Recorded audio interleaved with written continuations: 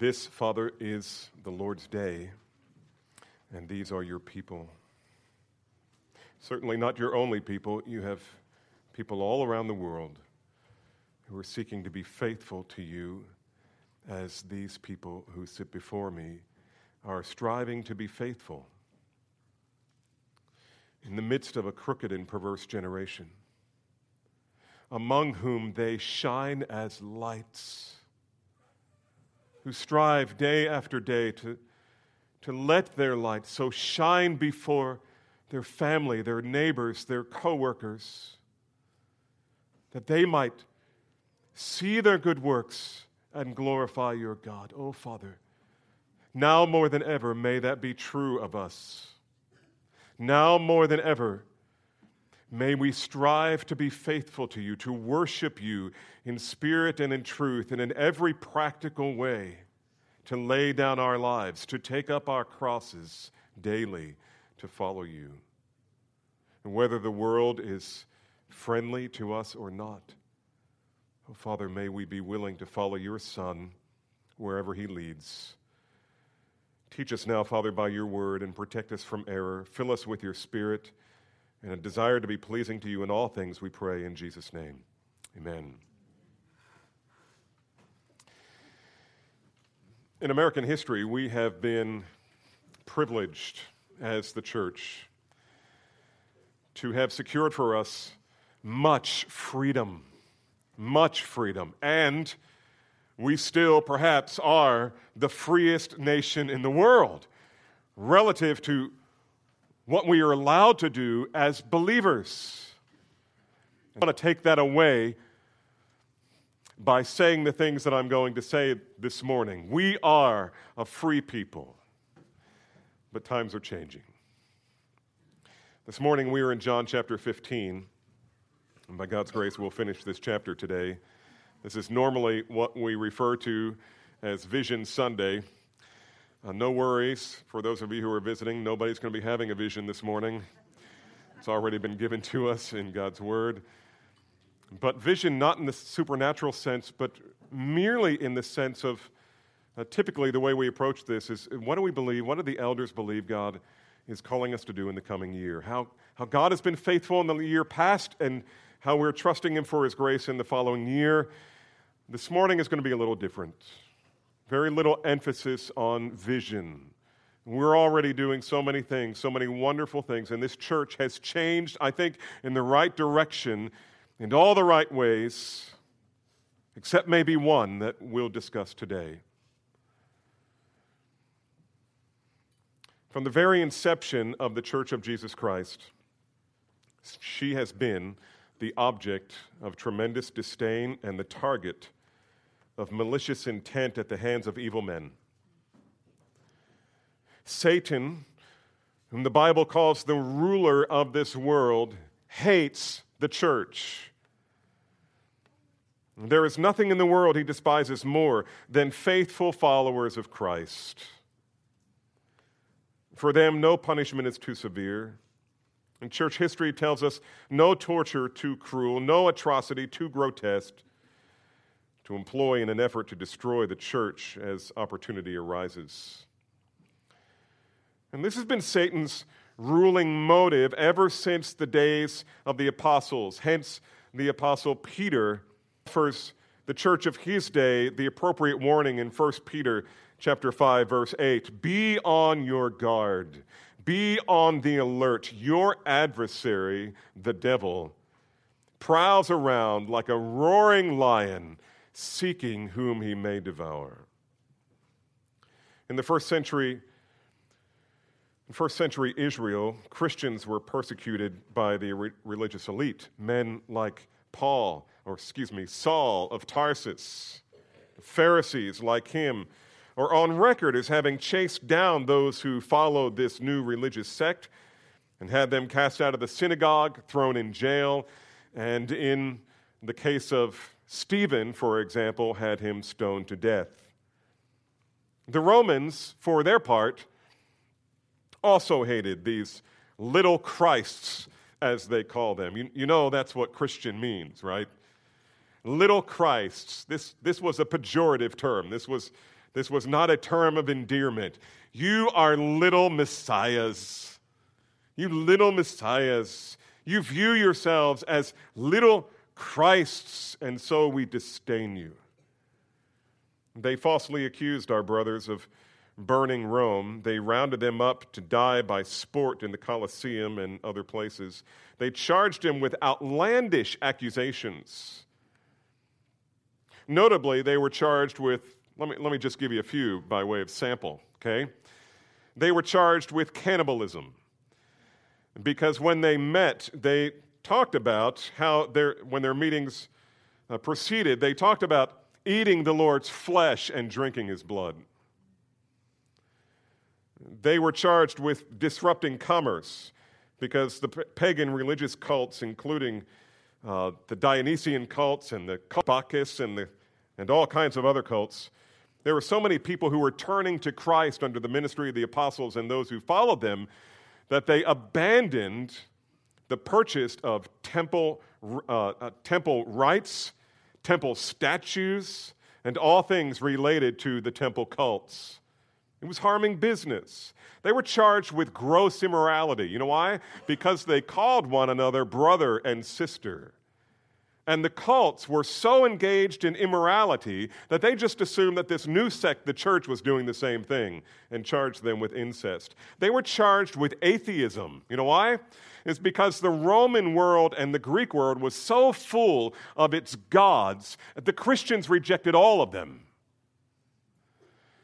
And the Romans and the Greeks had no concept of the God that the Christians worshipped, and so they charged them with atheism.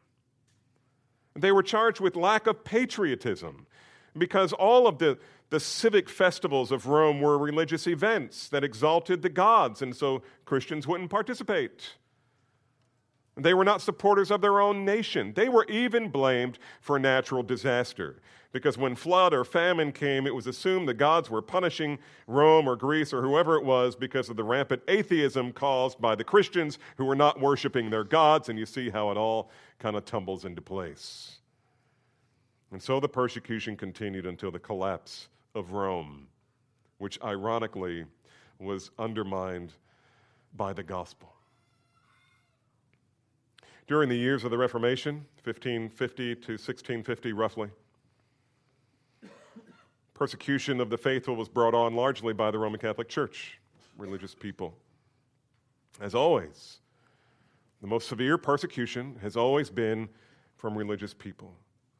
It was during this time that Martin Luther almost single-handedly stood against Rome, the Roman Catholic Church that is, and declared that it had gotten the gospel wrong and began his protest, which is why we are called Protestants.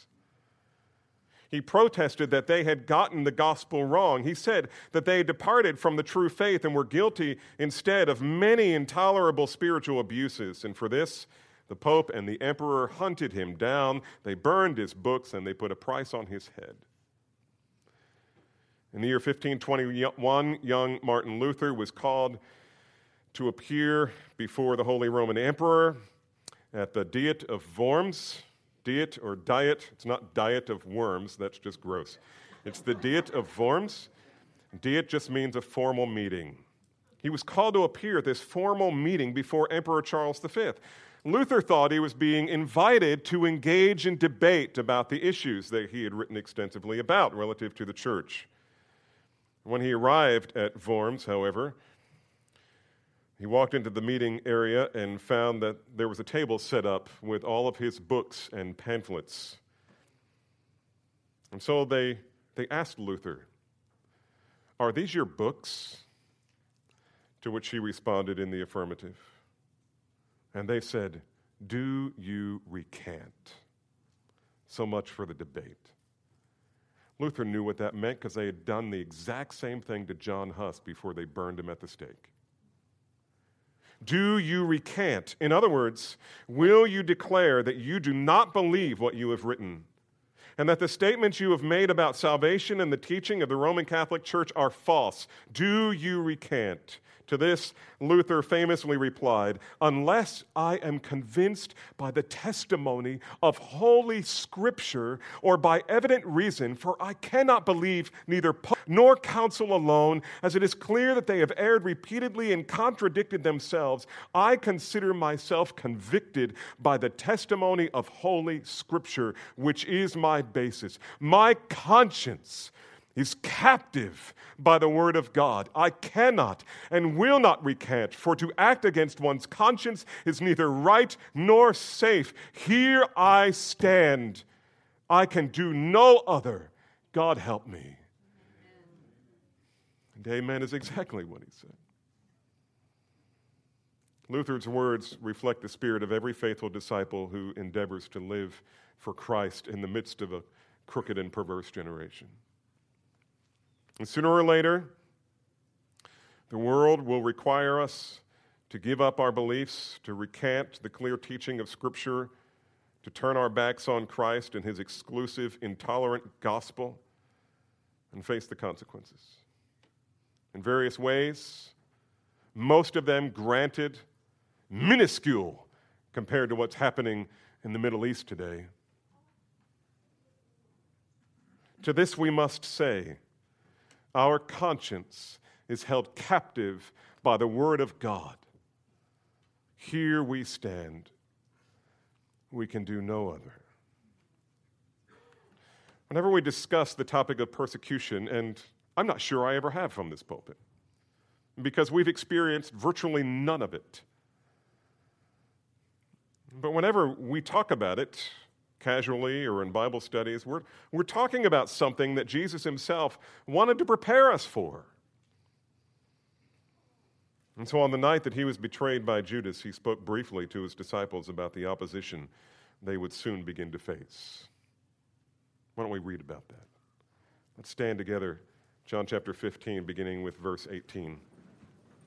This is not going to be a happy, slappy, inspiring, encouraging sermon this morning. This is just real if you're a Christian. John 15, beginning with verse 18. Listen to the word of the Lord. Jesus says, "If the world hates you, you know that it hated me before it hated you. If you were of the world would love its own. But because you are not of the world, but I chose you out of the world, because of this, the world hates you. Remember the word that I said to you, a slave is not greater than his master. If they persecuted me, they will also persecute you. If they kept my word, they will keep yours also. But all these things they will do to you for my name's sake, because they do not know the one who sent me. If I had not come and spoken to them, they would have no sin. But now they have no excuse for their sin. He who hates me hates my Father also. If I had not done among them the works which no one else ever did, they would not have sin.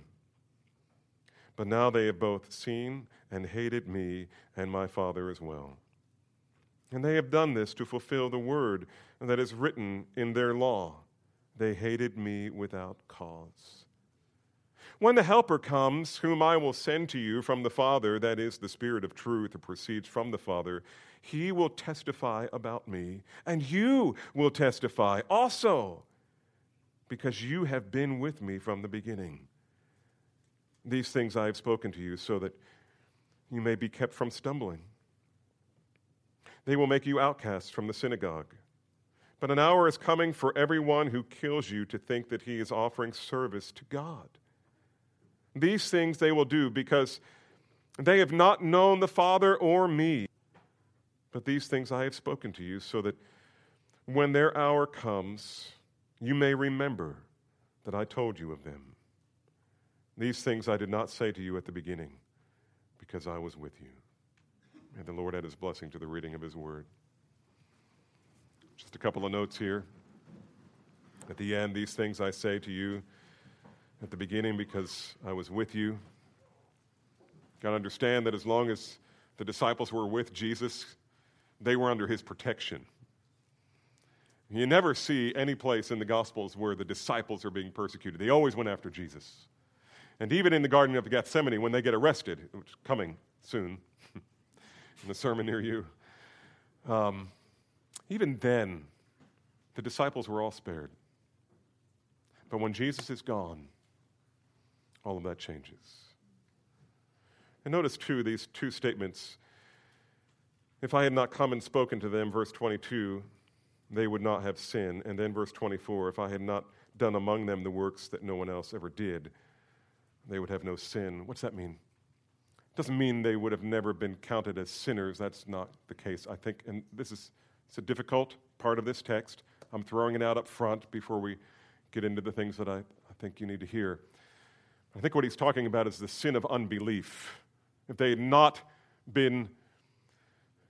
seen and heard, if they had not heard his word and seen his miracles, their punishment, assuming they would not have repented, would have been less. Jesus says that elsewhere. And maybe there's another way to interpret that. It is difficult. But Jesus is saying this, let there be no mistake. They should have known. They heard my words. They saw my acts. There is no excuse. When a person comes into a new relationship with Christ, he also comes into a new relationship with the world. He was a worldling. Now he's a Christling. Now he's a Christian. To those who are saved by grace out of the world, they are saved into the church, into Christ. And we become, in Peter's word, 1 Peter 2:9, a holy nation, a royal priesthood, a people for God's own possession. We belong to God. We are now in his kingdom.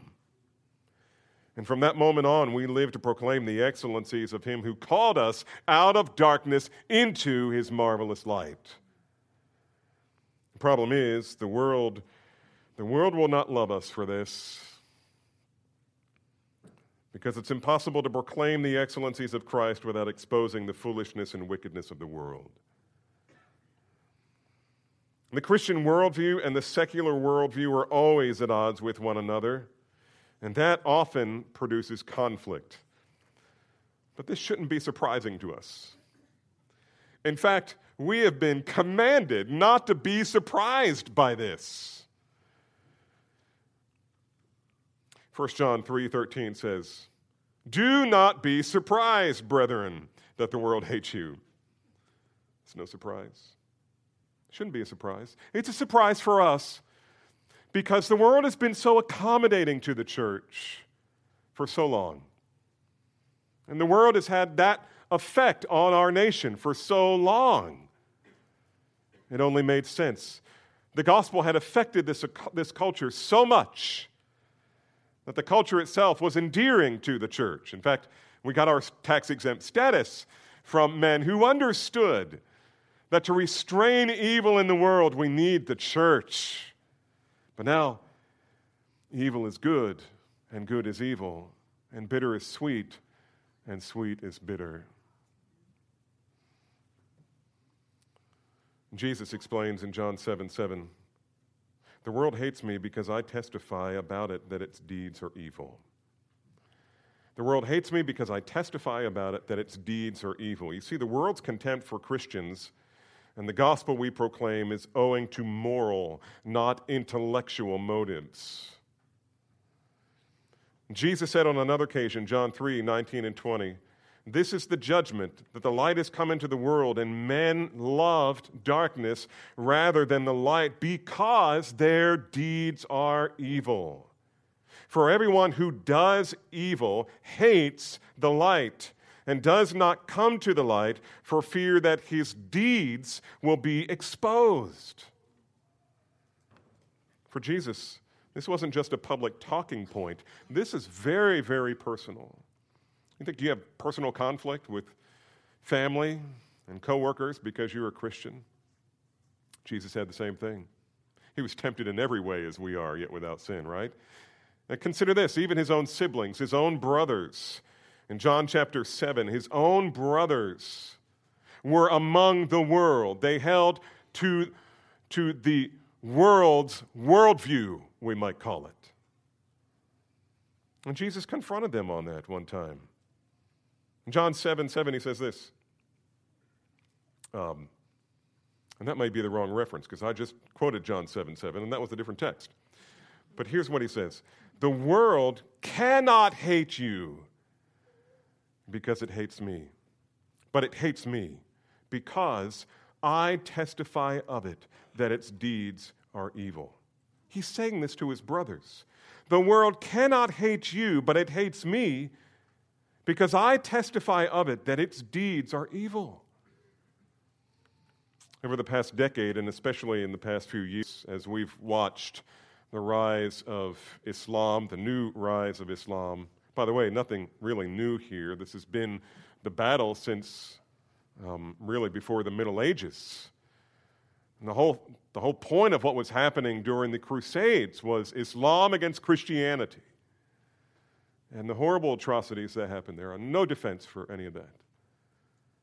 I'm simply making the point that this is nothing new. This has been going on for millennia. But over the past decade, especially in the past few years, if we watch on television and see in the news, the Islamic State has targeted Christians for beheading and other forms of murder. And we have found ourselves collectively shocked to see this kind of return to primitive barbarism relative to how the world treats Christians. Granted, not the world of the United States necessarily, although they are getting inroads here. But the church in the West, especially in the United States and Great Britain, we have largely been insulated from the conflict with very rare exceptions. Very rare exceptions. And with rare exception, we have lived in a state of freedom relative to any kind of harassment from the state. But times are changing, aren't they? Times are changing. Now that some of the most immoral ideals imaginable have found strong advocacy in the highest offices of our land, the tension between the church and the world is increasing exponentially. But Jesus does not want us to be caught off guard. And in the passage before us, he warns us before it happens. He warns us before it happens. The word hates here at the beginning, if the world hates you, that's a perfect active indicative, meaning has hated and still hates. If the world continues to hate you, it is still hating you and will continue to hate you. If you are striving to be faithful to Christ in this wicked and perverse generation, sooner or later, you will come to the realization that the world hates you. That the world hates you. And the world hates his church and everything it stands for. Let's take a minute to think about why the church hates Christ and his church. Why does the world hate Christ and its church? The biblical explanation for why the world hates you. Look at verses 18 and 19. If the world hates you, you know that it has hated me before it's hated you. If you were of the world would love its own. But because you are not of the world, but I have chosen you out of the world, because of this, the world hates you. And so here we go. What's the biblical explanation for why the world hates you? First, the world hates you because you don't belong to them. You don't belong to them. You're not one with them. You're not united with them. To be of the world means that you share the world's worldview. But when God called you out of the world, he gave you a love for Scripture. Listen, it wasn't just a verbal invitation. It wasn't just a hopeful call. It was an effectual call. If you are a child of God, it's because God called you with power. He drew you to himself. He put his Holy Spirit in you and began cleaning house, making changes, getting rid of sinful habits and bringing on a desire for holiness and worship and conformity to Scripture. You love the Word of God because you have been called out of the world. You've been called effectually by God out of the world. And now you love Scripture. And you have an entirely different view. You now have a God-glorifying, Christ-exalting worldview. What's a worldview? A worldview is simply a set of lenses, as it were, through which you interpret everything around you. Why is it that that you and the world can look at the exact same thing, the exact same news story, and you interpret it one way, for instance, abortion, and say, this is the murder of babies. And on the other side, they're looking through their lens at the same exact thing, and they're saying, no, this is good for women. This is women's health. I mean, how can it be possible that two people see the exact same thing in diametrically opposed ways? Answer, worldview. You're wearing a different set of lenses. You see the world through Scripture, or at least you should. And because we are in Christ, we see everything through the lens of Scripture. To use Luther's term, our conscience is held captive by Scripture. And that means we see human sexuality different. And because of that, we see abortion and same-sex union in a manner that's completely opposite of how the world sees it. We see the issue of origins differently, as well as law and justice and love and family and a myriad of other issues. We see them differently. We see the aged differently. We see the infirmed differently. We see the nations differently. More than anything else, we see God differently. And though in this world can't claim to believe Him, our Scripture-defined view of God upsets the world probably more than anything else. Because we say what Jesus said, and that is, religious as you are, you don't even know God. And so the world hates you because you don't belong to them. Secondly, the world hates you because it hates Christ. Look at verse 20.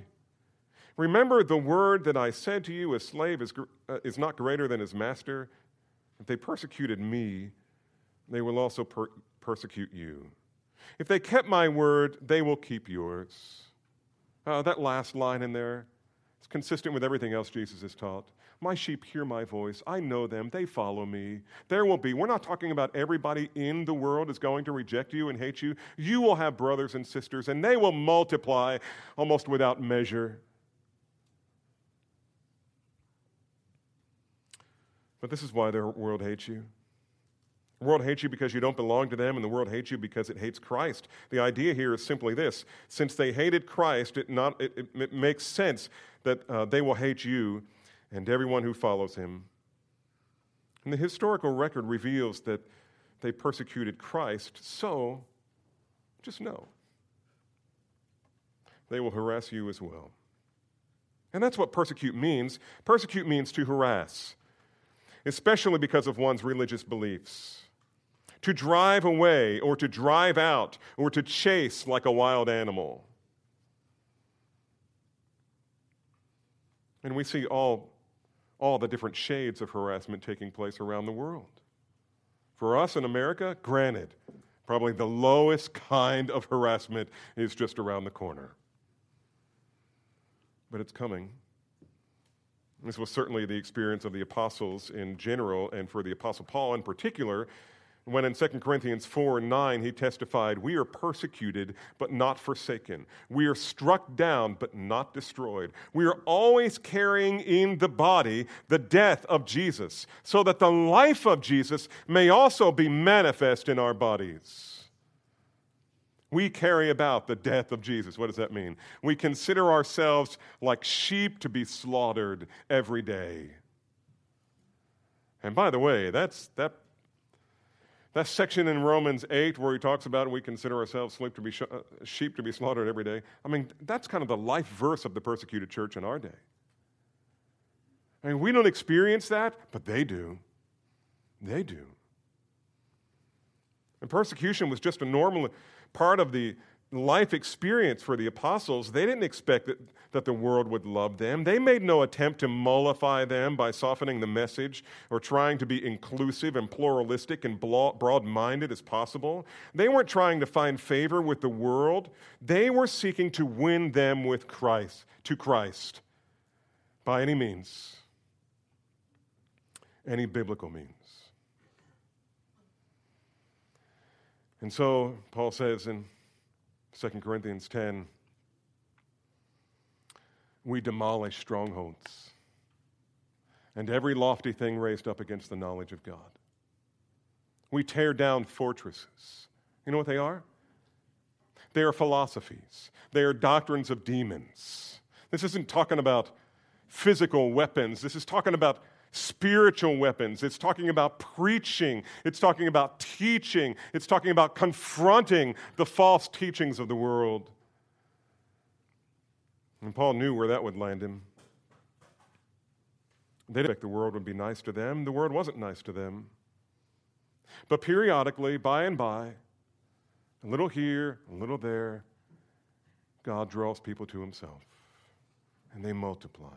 The fruit multiplies. And so the message of verse 20 is, if they persecuted your master, they will persecute you. And frankly, you need to be okay with that. Don't try to avoid that. Don't feel like you're getting a raw deal, like you deserve better. Jesus didn't think that way. The apostles didn't think that way. You need to be okay with that. Number 3, the world hates you because it hates God the Father.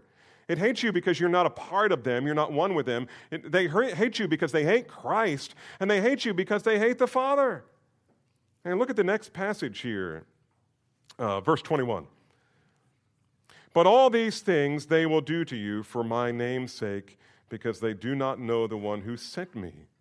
If I had not come and spoken to them, they would not have sinned. But now they have no excuse for their sin. He who hates me hates the Father also. If I had not done among them the works which no one else ever did, they will not have sinned. They would not have sinned. But now they have both seen and hated me and my Father as well. Clearly, this doesn't mean that the world's not religious. To the contrary, the world has become increasingly religious. Everyone has some form of spirituality and some idea of what God is like. I've even heard atheists who, if you really pay attention to what they're saying, it's not that they don't believe in God, it's just they're not going to devote themselves to a God that doesn't agree with them. It makes no sense to me, therefore you don't exist. I don't like the way you're ruling the world, therefore you don't exist. But God doesn't believe in atheists. God doesn't believe in atheists. He tells us in Romans chapter 1 that the reality of God's existence is evident through what he has made. Therefore, they are without excuse. The creation cries out, God exists. It doesn't tell us how we can know him. It just reveals God. And Jesus takes that to the next level. He appears as God, and he speaks to them. He tells them how they can know God, and he does things to prove that he is God. Therefore, they are without excuse. Paul was just reiterating Jesus from a different angle. But this is the point, isn't it? Though the world is full of spirituality and claims to know God, Jesus said they know nothing of God at all. The God of their own understanding is a God of their own making. But there is no excuse for wrong thinking about God. Jesus proved that. And so you see, it is your connection to Jesus and the Father that makes you a target for harassment, for disdain, and if we might use the word, persecution. And in a practical terms, your relationship to Jesus and the Father are manifested in two ways, just as they were manifest by Jesus. What got him into trouble? It was the things that he said and the things that he did. That's what got him in trouble.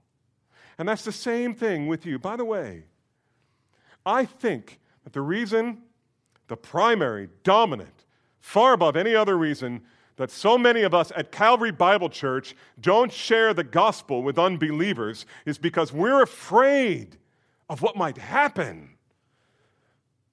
Listen, we come it both ways. You can't argue we are not being persecuted, and on the other hand, not share the gospel because we're afraid that we're going to be persecuted. Somebody might not like us. It's going to feel like persecution. Somebody might reject us. It's going to feel like persecution, and technically it is.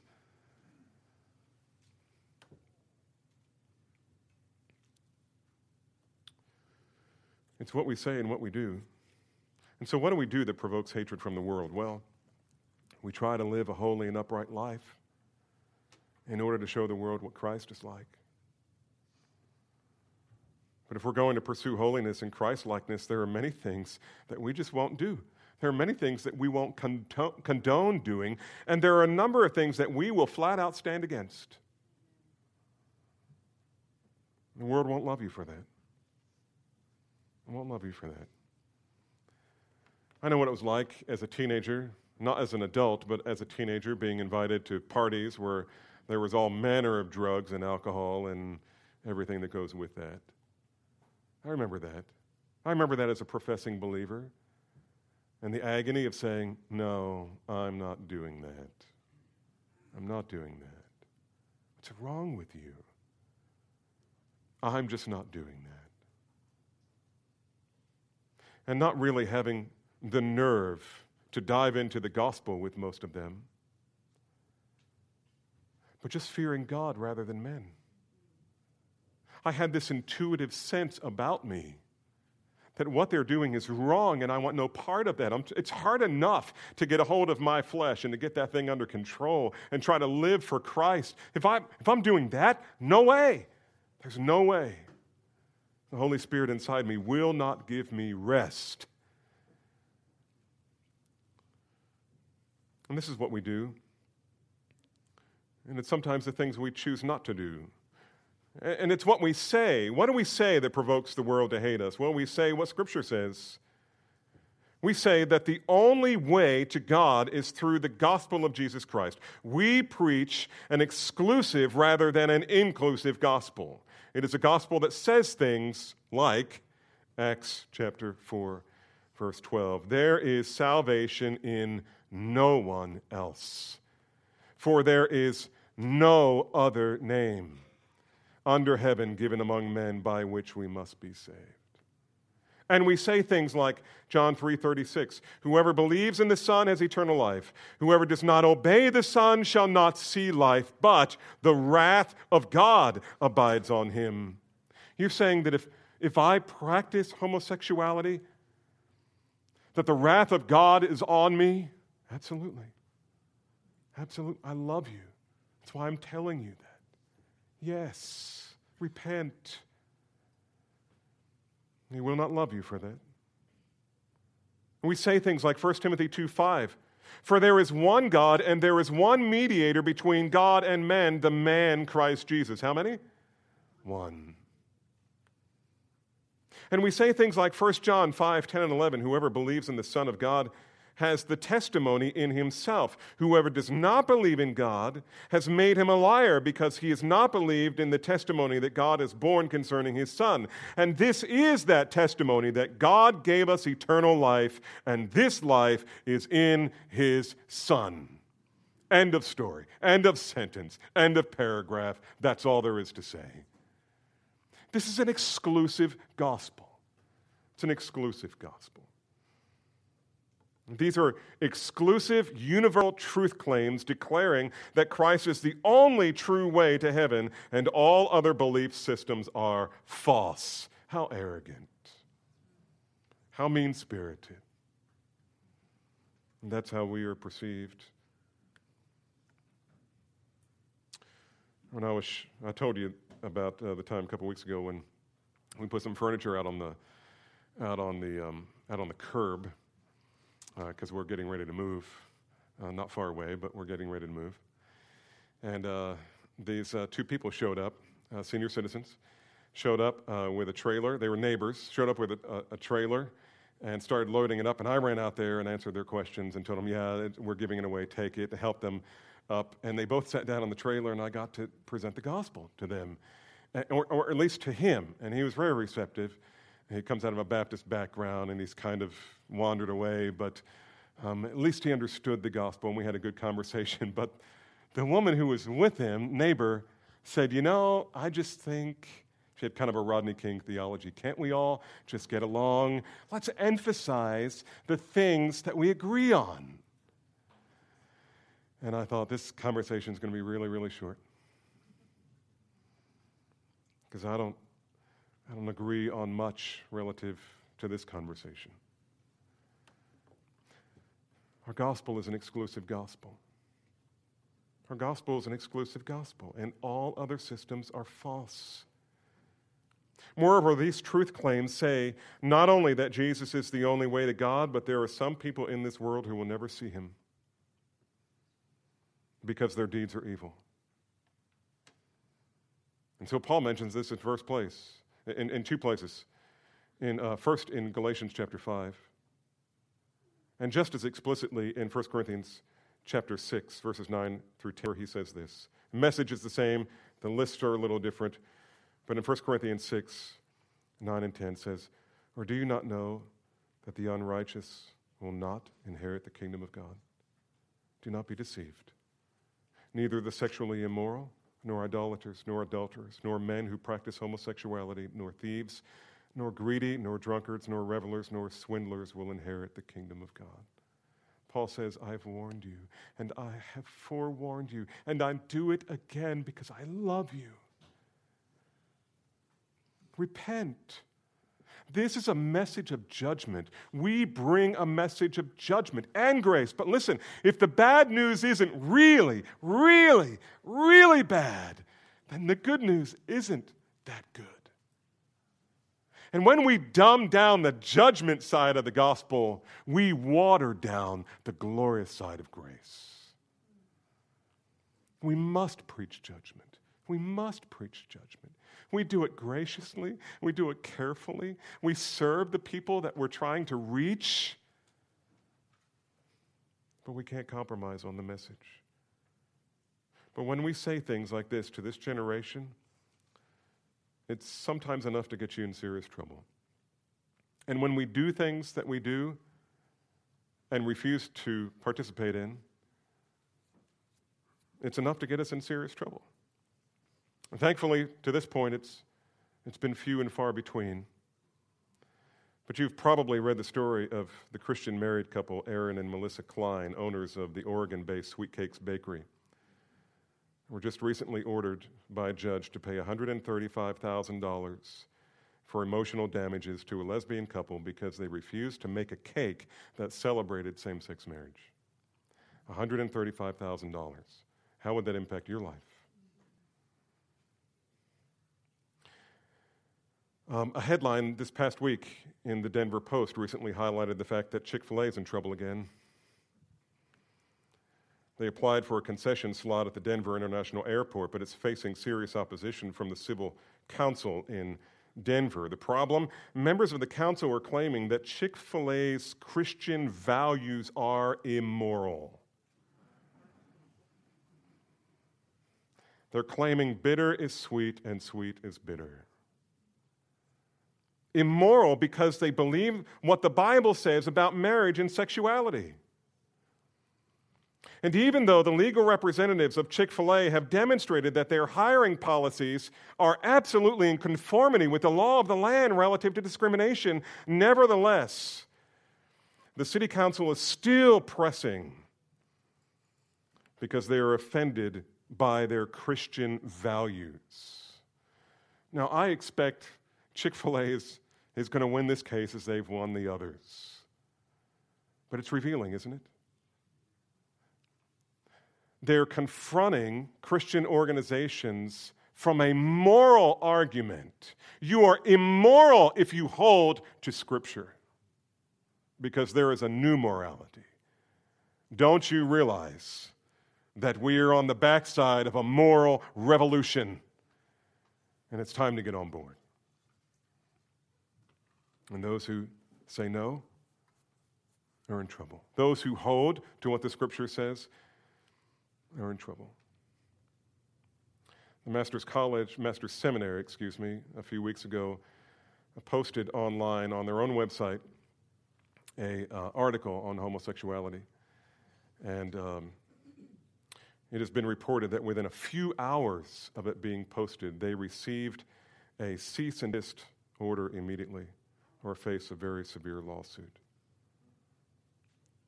This summer, the Supreme Court, for all intents and purposes, redefined marriage in terms of the law when they made a decision on the Obergefell versus Hodges case, the same-sex marriage case that sets the stage for legalized same-sex marriage in all 50 states, which has happened now.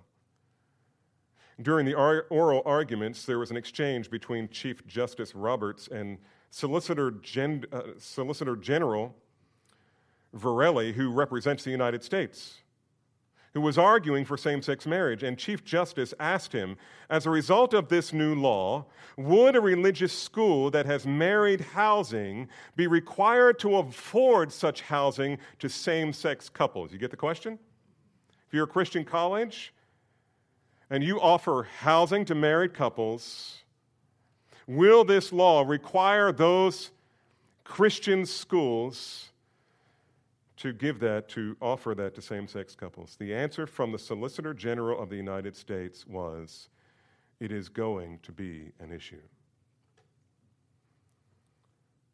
Let there be no mistake, beloved. The Solicitor General of the United States has just announced that the rights of a religious school to operate on the basis of its own religious faith will soon be under attack. And honestly, I think that's where they're going to start. And they're going to start with the schools and the secondary religious institutions, and they'll hold off putting the squeeze on the church for a while. Moreover, there's a strong push in the U.S. government to revoke tax-exempt status from religious institutions, including the church. For many churches that may have significant property in buildings, this could be a crushing burden that would force them to cut ministry, to let go of staff, and perhaps even close its doors. We were thinking about this morning among the elders. Charlie, our resident elder and CPA, asked him, and one of the brothers asked another brother in the church who does property taxes, legal property taxes, what that would mean for us if we lost the privilege of tax-exempt status. Ballpark figure, $40,000, $50,000 a year for us. And we're a relatively small church, right? You know what that means, $50,000? That means one of the pastors is gone. Lots of ministry is gone. We're not there yet. I understand that. But beloved, Jesus says that it's coming. I'm not saying Jesus says your tax-exempt status is going to be revoked, but I'm saying if you desire to live godly, if you pursue godliness in your personal life, you will face opposition. And probably now more than ever. Christian colleges will be devastated by the government refusing to offer student loans and Pell Grants if they don't affirm same-sex marriage and homosexual agenda.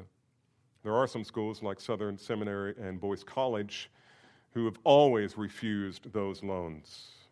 And they're cheaper, to be sure, but you have to pay cash, pretty much.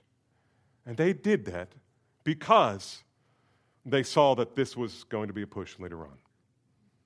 Wisdom there. And so first we saw the biblical explanation for why the world hates Christians. Now the question before us, how do we respond? How do we respond to this? Oh, and by the way, we already read chapter 16, verses 1 through 4. It talks about what the apostles were going to face, that they would be cast out of the synagogues, and people, everyone who did harm to them, would think that they were rendering service to God. For them, it was going to be severe. For our brothers and sisters around the world, it already is severe.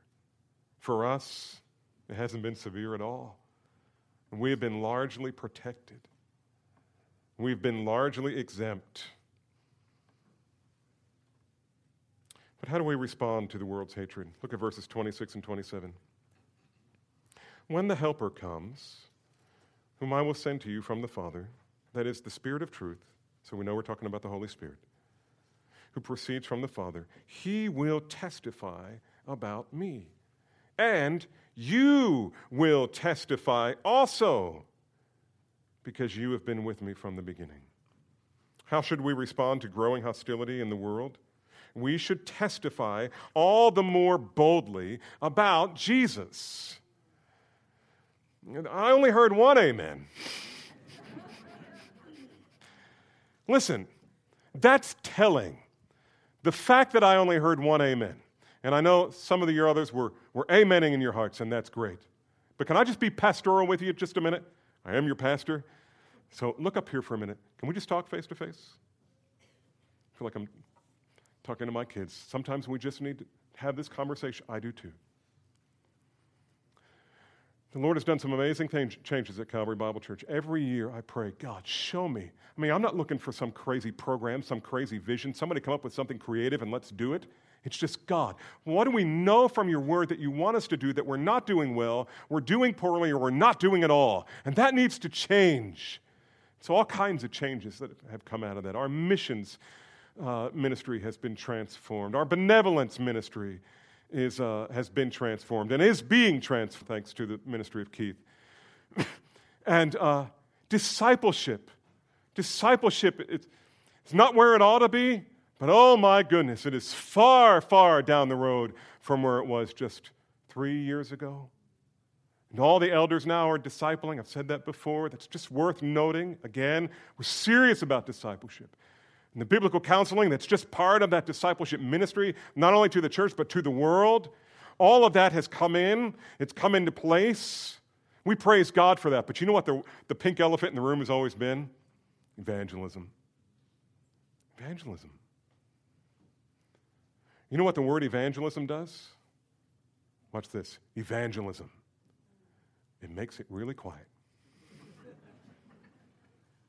We all get quiet. We all start looking at the ground, looking at our watches, kicking the dirt. We don't know whether to spit or wind our watch.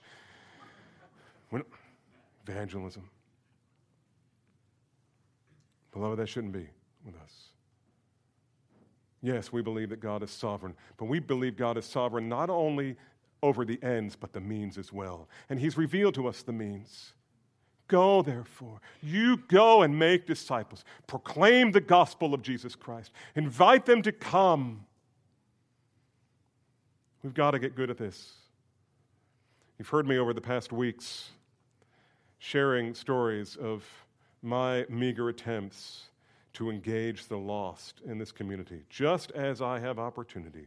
Not some new program, not some new clever strategy, just when I find myself talking to someone and I know it's probably going to last a few minutes, let's just dive in and find out where you stand with Christ.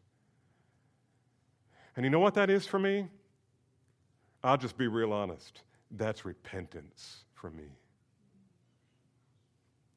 And it needs to be for you as well. It's time. It's time. Gone are the days when we thought that everybody in Texas was a Christian. It's now clear that that's changing. Not that everybody was, they weren't. And so many are religiously deceived. But we're talking about our response to these things, the hatred of the world towards Christ and His people. We need to endeavor all the more to be faithful with the gospel of Jesus Christ. We need to resolve all the more to announce to people that all of their sin can be forgiven and all their shame washed away in the blood and righteousness of the one who gave His life so that they could live.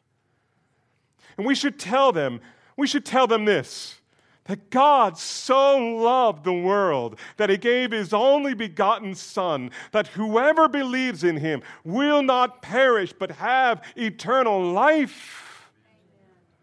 Amen. We should be asking people, tell them, when they ask you, what do you do for a living? You say, well, I'll tell you about that in a minute. Let me tell you what I love to do. I get the privilege of telling everybody that I meet that all your sins can be forgiven. You interested in that?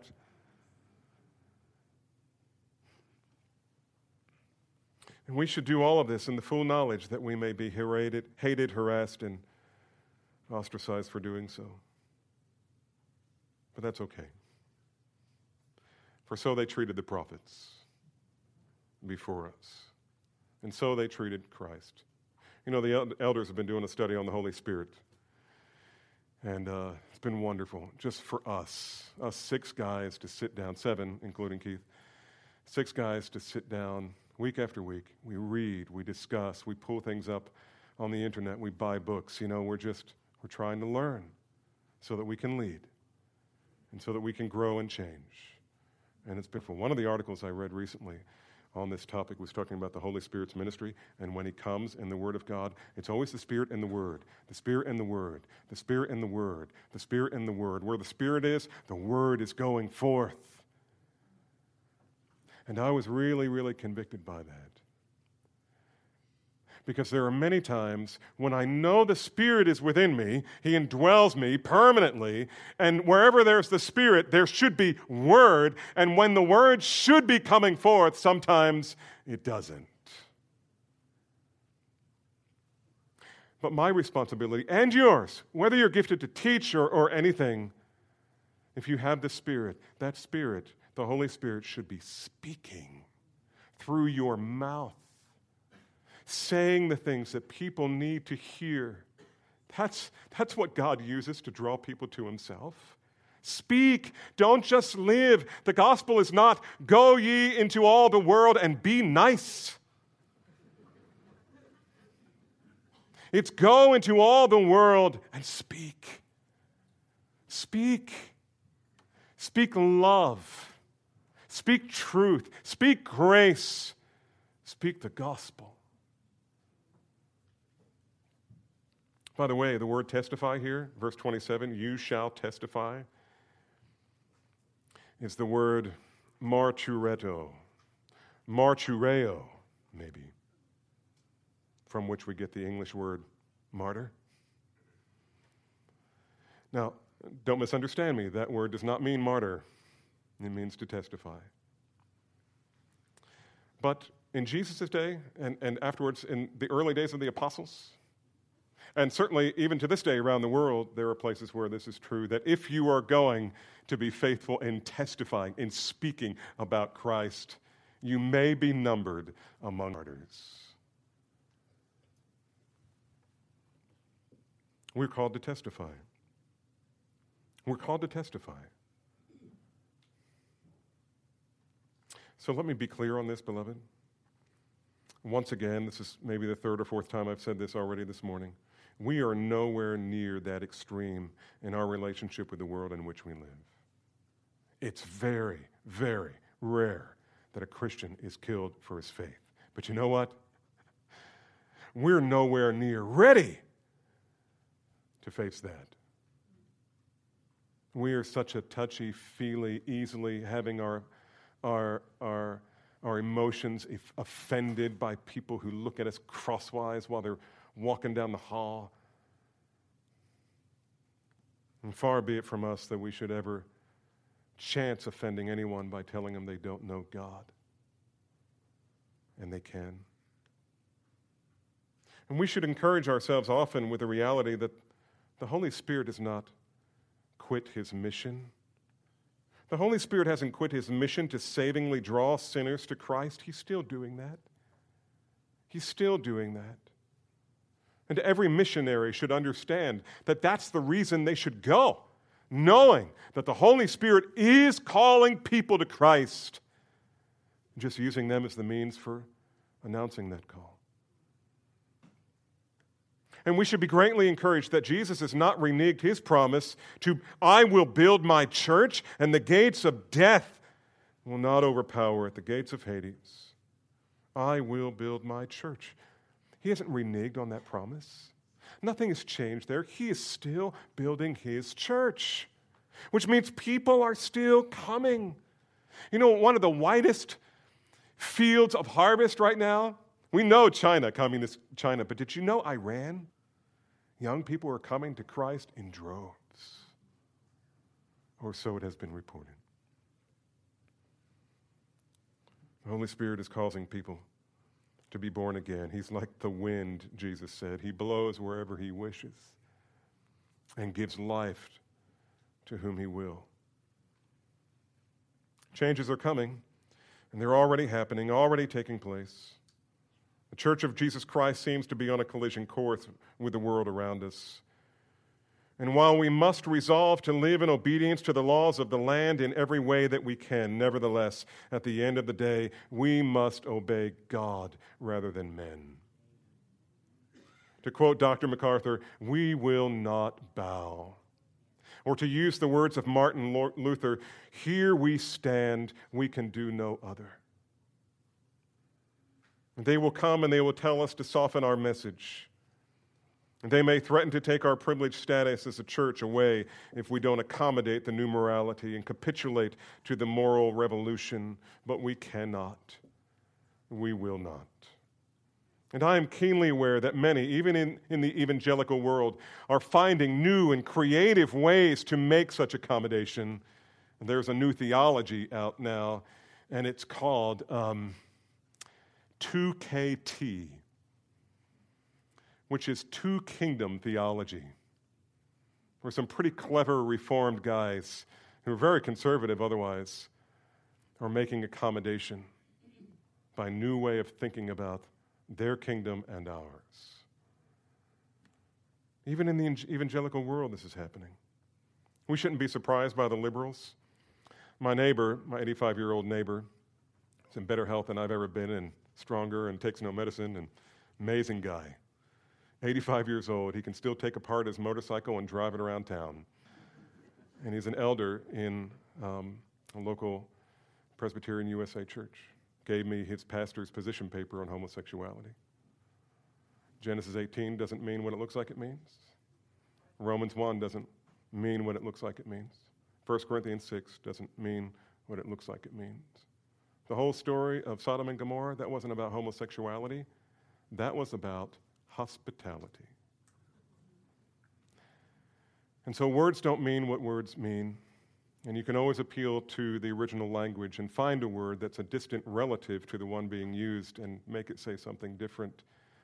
And I got done reading that and thought all the way back to the book of Genesis, the very first temptation. You know what it was? Has God really said? It's an attack on God's word. It's an attack on God's word. I'm keenly aware that there will be many who try to bring together the new morality with spirituality. And they will say to us that unless we join them, we will be relegated to the garbage heap of church history and dissolve into oblivion. And so let me just say for the record, I don't believe that for a minute. We're not going anywhere. I've never been one to make predictions about the future, but let me tell you what I think is going to happen to Calvary Bible Church. We are not going to unfold. We are not going to dissolve. We are going to grow. And we're not going to grow because of any kind of clever program. We're not going to grow because we're changing some core philosophy of ministry. We are going to grow because the most relevant thing in the world is the written word of God and its exclusive gospel of Jesus Christ. And biblical truth is the only truth that is fixed. It's the only truth that remains constant, no matter how hard or in which direction the cultural winds may blow. And the more our culture slips into the abyss of meaninglessness and pluralism and immorality, the more people will cast about for some rock-solid truth to which they might anchor their lives. And here we will be. And this dear neighbor who we just... If there was one reason why we don't want to move, it's because we don't want to leave him and his wife. Love that couple. Love them.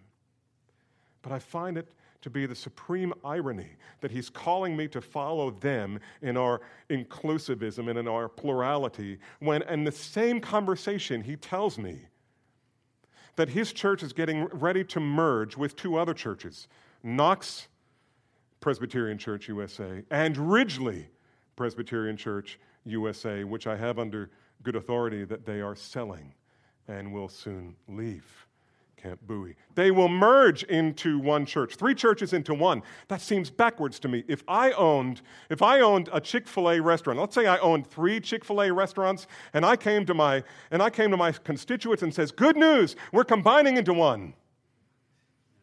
I'd say, "You don't know how to do business. That's upside down. That's not happy. You should be multiplying your churches, not consolidating them into one, but they must. Why? You know, some of the leading papers of our land were talking about the cathedral in Washington, D.C., and the parable of that it is. It's all broken down. They haven't had repairs on it in years and years and years. And two stories, maybe two different newspapers talking about the parable that is for the mainline church, and in their minds, the church in general. And I say, oh, no. No. For the mainline, yes. But for those who carry about the gospel of Jesus Christ and are not fearful about offering it, the fruit will multiply. It will multiply. It will multiply. Listen, I'm not afraid about what's coming. I'm not afraid of what's coming. I can't wait to see what God will do next in this little Bible church in Fort Worth and the other churches that will stand firm. It's time we get serious about the gospel, people. It's time we got serious about the gospel of Jesus Christ. It's time we got serious about the Holy Spirit speaking through us, not new revelation, but very, very old revelation that needs to be readdressed, repeated, and repeated for the salvation of those we love. It's time for us to learn how to wield the sword of the Spirit in such a way that's designed to bring lost sinners to Christ. As Churchill once reminded his people, in every gathering storm there is a call to action, a summons to action. And let it be with us as well. Some of you need to learn how to use the gospel. And one of the elders' plans over the next several months is to put in place a class that you can come to during Sunday school to learn the nuts and bolts about sharing your faith. There are a variety of ways to do it. We're going to show you one. And you can build on that from there. And we'll let you know about that. Until then, why not just try meeting or setting for yourself a goal like once a week, find someone to engage with the gospel. Once a week. If everybody in this room did that, every adult in this room did that, how many times would the gospel be presented in this community? Maybe you can start by loving your neighbor and inviting them over to your house for a meal and maybe over to here to church. For years, many of us have been like an Arctic river, frozen at the mouth. It's time to thaw. It's time to speak. And so we want to encourage some of you to consider spending the rest of your life on the mission field somewhere else in the world. And to encourage that, we are going to be sending a team to Uganda, Africa this next summer. And by the way, applications are in the library this morning. I saw them there. And if you're interested in going, there are a lot of requirements you have to meet, a lot of hurdles to jump, but we would love for you to be a part of that. Some of you need to get serious about learning how to disciple others. And you know what? Some of you are deeply involved in sin. And now is your call to repent. Get serious about your sin. Get serious about your sanctification. Get serious about Christ.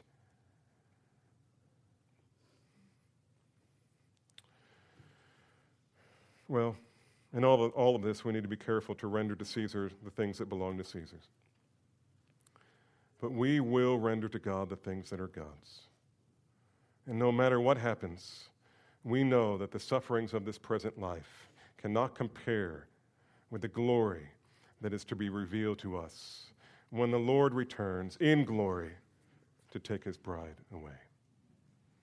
Until that day, we remind ourselves of the bedrock hope that we have in the word of Christ.